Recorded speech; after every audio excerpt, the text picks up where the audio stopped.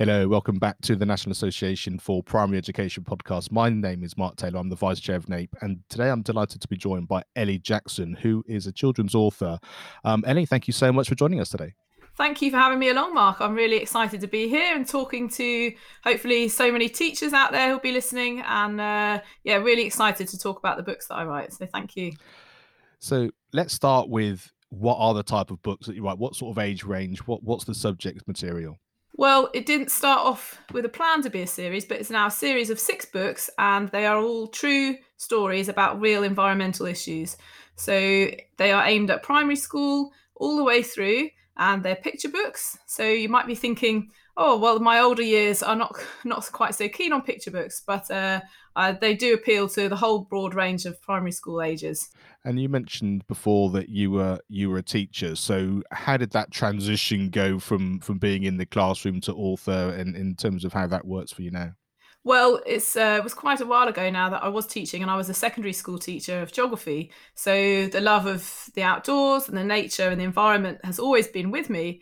And then I became a mother, so I then kind of brought in, this is the author role that I'm in now, brings in the education love that I have, and the environmental love, and the teaching and the parent love that I have. So it kind of ties in everything to where I am now. So I'm really, really lucky. And I certainly know from my experience of my children, and I've got 2 young nieces as well, the whole idea of climate change, of the environment, is in the forefront of their mind, because it's things that are talked about a lot. It's things which are part of the awareness of education on a regular basis, which is absolutely fantastic. And it's going to be their world that they're going to step into, and I think all of those skills, understanding, and way of being with it is going to be absolutely crucial. So what was it specifically that enabled you, and your desire to kind of support that in the way that you are?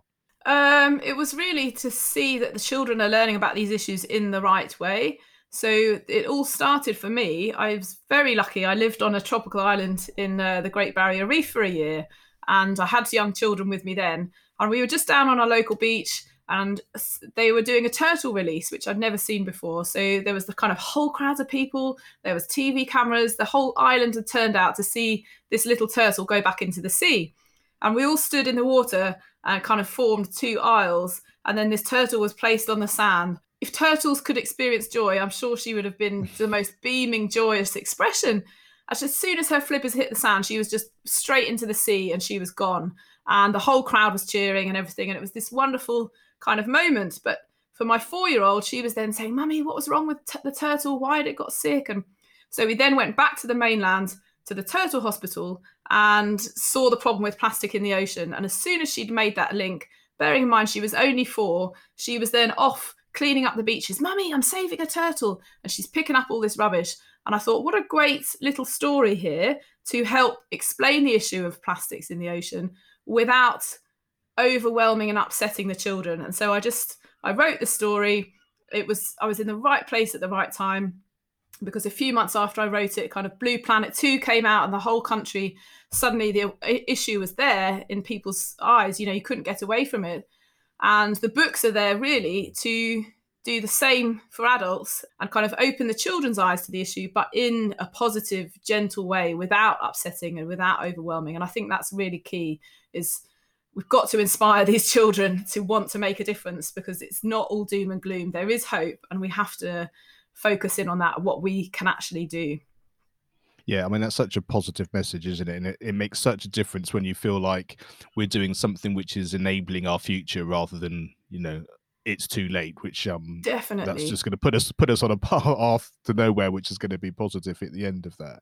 And I think children, especially young children, they relate to their local world, they relate to their environment, they relate to their personal experience. And I think it sounds like what you've been able to encapsulate in these books is the ability to make that real. And it's, even if you're not in the Great Barrier Reef, it's the bedtime stories that children remember. It's the books that they can relate to, the things that they want to then tell people when they get home, and that then does become part of their world, doesn't it, as well? And I guess that's where that kind of personal experience comes from. Definitely. And by putting the animal at the forefront of this with the character, the turtle's called Duffy, suddenly for a 5-year-old, they're seeing rubbish on the street, and when they say, we want to pick that up to help save Duffy, and it brings it home, it makes it meaningful. And you're right, we're not all lucky to live by the sea, to live in the tropics, wherever it might be. So to bring these books to the classroom, to really bring those issues to life, is fantastic. And there's no dialogue in the books, it's just almost saying it how it is, and the pictures really are what open the children's eyes to these issues, because you can see when the animals are sad, you can see when they're happy, when they're lost, when they're scared, when they're whatever it might be, and the children go on that journey with them. Even the 2 and 3 year olds can follow the story with their eyes. So and the language is very rich as well, so it really appeals to all the different ages. And take us through the range of stories in terms of the different types of books and some of the different areas that you cover. Right, so the first book, as I said, I saw that turtle being released. We followed the story exactly, pretty much how it happens. So we've got the turtle, she eats too much plastic, and then she's rescued, rehabilitated, and released. So they've all got happy endings, and they also have ideas for the future at the background. And after that first book, I then saw videos online about different animals and different kind of rescue situations. So the next book is a puffin who was rescued after she got trapped in a load of balloons from a balloon release. So again, it's teaching the children about the problem of balloon releases and why we shouldn't let balloons go up into the sky. But it's not making anyone feel bad. It's not making anyone kind of being a killjoy about anything, because we're offering alternatives and different solutions. And then we've got a whale who gets trapped in fishing nets and is rescued by a group of tourists. And I mean, that's a true story. They'd rescued all this huge whale, and this massive net was all kind of tangled around their legs in the boat. And then the whale, as soon as he's free, he does this enormous breach as if to say thank you to the rescuers. So this wonderful moment where the whale's kind of responding to what's just happened to him in a positive way. So, and then I went on so that's 3 books on ocean plastic. And then I've got 3 books on climate change. So I've got an orangutan and palm oil, deforestation. I've got a polar bear and melting ice caps. And then after last year's horrific bushfires in Australia, I've got a koala and bushfires. And so they're all linked in various aspects to the problems. And I guess also, like say, because they've become a series, it must be very familiar for the children who then sort of work through each book as well. That gives you that kind of sort of homely, wholesome kind of experience, isn't it? Because once you find something that grabs your imagination, you're desperate then to listen and to read and to see the other books. Definitely. And what I've loved is seeing the children actually then writing their own stories. So they'll take, just going back to the turtle, it's the most the most famous book there. So you've got the turtle, but then the children are rewriting, and they're changing the name, they're changing the animal, they're changing the predicament, and then the outcome. So they're actually then inspired to do their own creative story about it. So I think that's been really a wonderful thing to see. I think I had a year 5 teacher come up to me, and she said she's never seen her boys in her class so motivated to write after reading them these stories. So that to me was high praise indeed. Yes, year 5 boys. That's a great nut to crack, isn't it? Definitely. And it's interesting that you're talking about sort of how it works within school as well, because you do have teaching resources, don't you, as well, and how it fits in with the curriculum. So talk us through how that works alongside the actual books themselves. So I had got some teaching ideas myself, but as the books have grown, I really wanted to make sure that everything to do with the books was as easy for teachers to use as possible and as focused and professional as possible, so they can get the most out of this. So I paid a teacher who's written outdoor education curriculum books. So I've paid this lady to write these excellent curriculum maps. So for every book, I've got curriculum maps for each key stage, so you can really drill it down. So if you want to teach about climate change with year 2, this particular book with this particular year group. So it's all right there, and they can, because they're more than just children's books. They're not to go in the school library until after the school have worked on them. They're kind of a reason, and it gives a whole issue. Like say you want to do a sustainability week in the school, if you frame it around the books, then you can have kind of a cohesive, like each year group does a different story, and then they feed back to the different. There's so much scope for it. It's brilliant. And that kind of links in really nicely to what I was just thinking about, was kind of sort of how the books then get into school. And like I say, so it's not a question of buying them into the library so people can dip in and out. It's actually using it as the front sort of facing idea of how to talk about some of these subjects and how to use it as part of a topic, or like you say, a sustainability week or whatever. It gives you that immediate amount of knowledge and understanding and content, which you can then, like I say, develop through those ways you've talked about before. Definitely. And, schools are then using the books, they're getting then inspired, they're doing beach cleans and litter picks, they're setting up recycling, they're doing plastic-free lunchbox days, they're doing a walk to school, whatever it might be. The framework of the books brings it back and helps the children understand why they're doing these things. Why are we doing a beach clean? Why do I need to recycle all the time? Oh, to help save Duffy or whatever. So you can even, print out the animals and stick them on bins. And then anyway, I said it before, there's loads of different ways. I've had art, sculptures, competitions, creative writing. Yeah, lots of aspects to bring in. Absolutely. And I think that's the key, isn't it? That the beauty of having something like this is, which sort of lights the fire of what you're doing, is the fact that within that you have so much scope to allow the children to be creative. Once you've kind of got that idea of this is where we're heading in terms of the overall subject, but we've then got the time and the situation to be able to decide what that's going to be, whether it's related to the artwork, whether it's, like say, related to going out into the community and talking, or how it fits within any given school day, if you're going to do it, like say, as a day or a week, or however you've decided to frame it. So I think that's really good.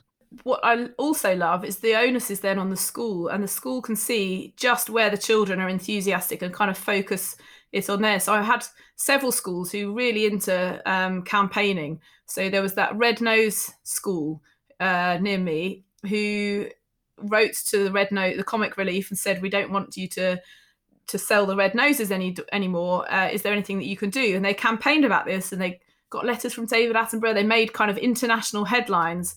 And that was a school I'd been into and read the book to. And off the back of that, they were inspired then to go on and do their own further work on it. So it can lead into whole ways that you might not even expect. The children get enthusiastic and want to take something and take ownership of it.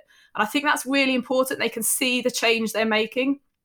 At another school, all the children wrote letters to the local businesses asking them to stop serving plastic straws. This was before the straw ban came in. And I then went into the town and I was talking to the business owners, and they said, right, let me stop you right there.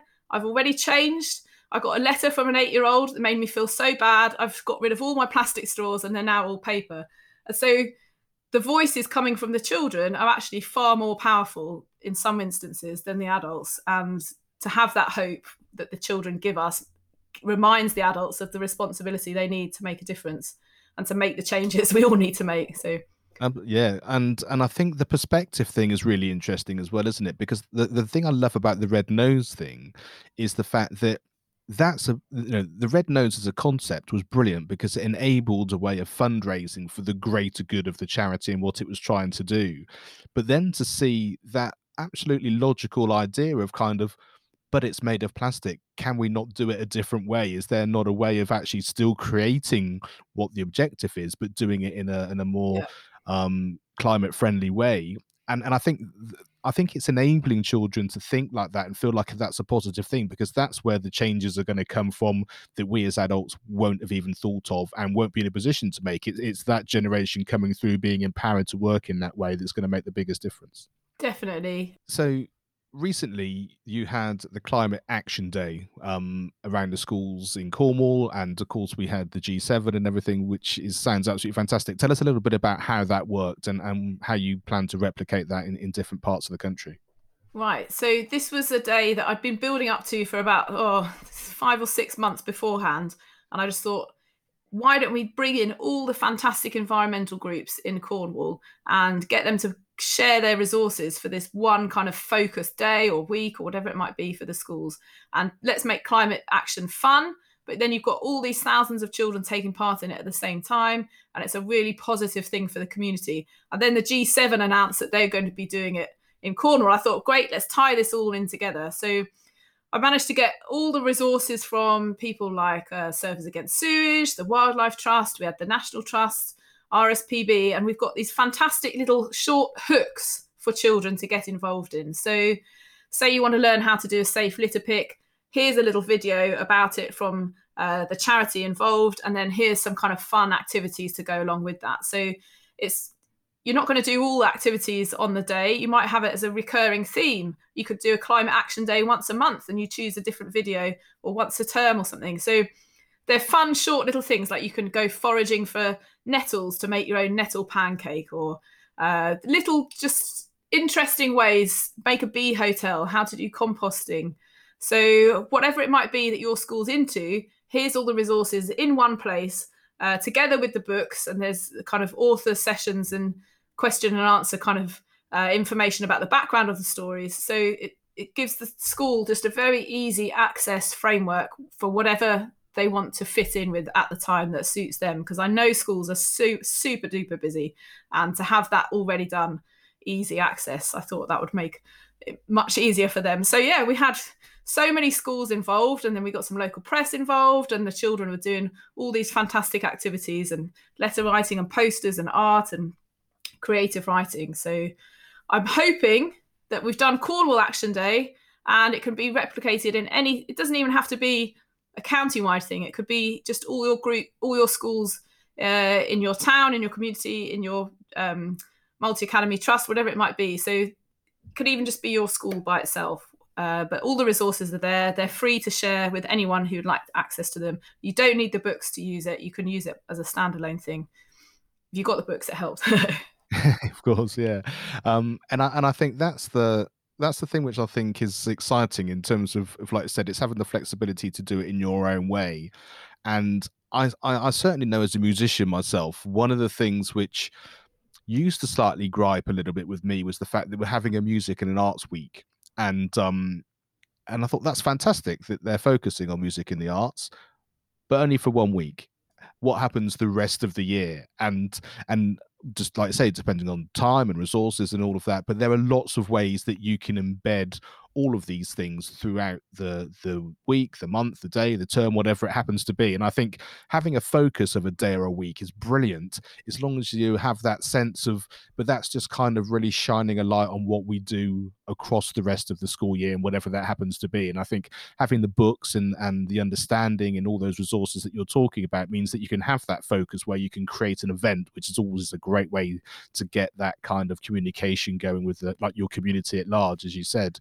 But it just also then can filter down through into what you're doing on a more regular basis. And I think that's something I'm really keen on, because I think, like I say, children knowing that picking up this particular bit of recycling and putting it in the right bin makes a difference today, not just on that particular time where we're focusing on climate, as it were. And I think having the two things running in parallel is really, really important. Definitely. And I think with the characters in the books, that keeps those conversations going on a lot longer at home, because you're having conversations with children and their parents, things like, oh, mummy, don't throw that out of the window, the car window, because it hurts animals like Duffy. And for a 4, 5, 6-year-old to be saying that, making those comments, nothing's going to happen overnight, but it's those little kind of light bulb moments, if you like, with the children inspiring the adults, that's going to make the big difference, And in the books, it talks about idling car engines, which is one of my biggest things. You see it all the time at the school gates, the parents sitting there with the engines on their phones, waiting at the end of the day. And I just think you could, as an adult, you can tell other adults all you like, but for your children to come in and to say, Mummy, we read this book at school today and it said, engines, whatever it might be. And it just carries those conversations on. Yeah, absolutely. And so tell us about the expansion of the series. Have you got kind of a long-reaching titles of things that you want to create going forward? What's the sort of longer-term plan for the series itself? That's the problem with environmental issues, actually. There's so many of them. I could probably write books, a whole series of different books about loads of different things, but there's probably, to engage the interest of young children, there's probably a finite amount of problems that I want to cover. I've had people asking me, can you write a book about cigarette butts, or can you write a book about wet wipes? And I think, well, I probably can't really. I don't know how to make those appealing to young children. But the next book is about bees and agriculture and pesticides. And then I want to do a few few more books about river issues and woodland issues and things that are local in our habitats, perhaps. So that's probably where I might have maybe 9 or 10 books, I think, in the series. So maybe 3 or 4 more to come.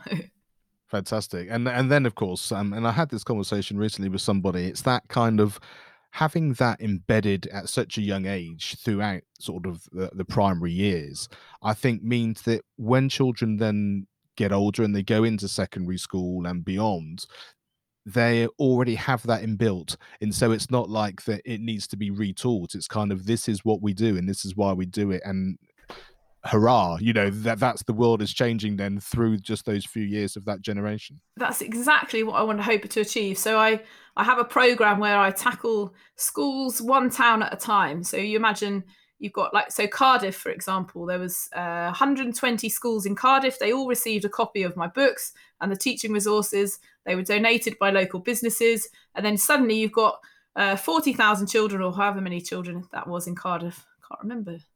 Was it 40? I think it was 40,000. They're all learning about it at the same time. So when they do feed into secondary school, they've had that background, similar kind of experience. And then suddenly, littering becomes uncool because they've all had that approach to it in primary schools. And it becomes just second nature. My kids just see litter on the ground, and if it's not safe for them to pick up, they're always pointing it out to me or coming running back to me. Mummy, found this. Mummy, found that. And it's just a natural thing for them to do now.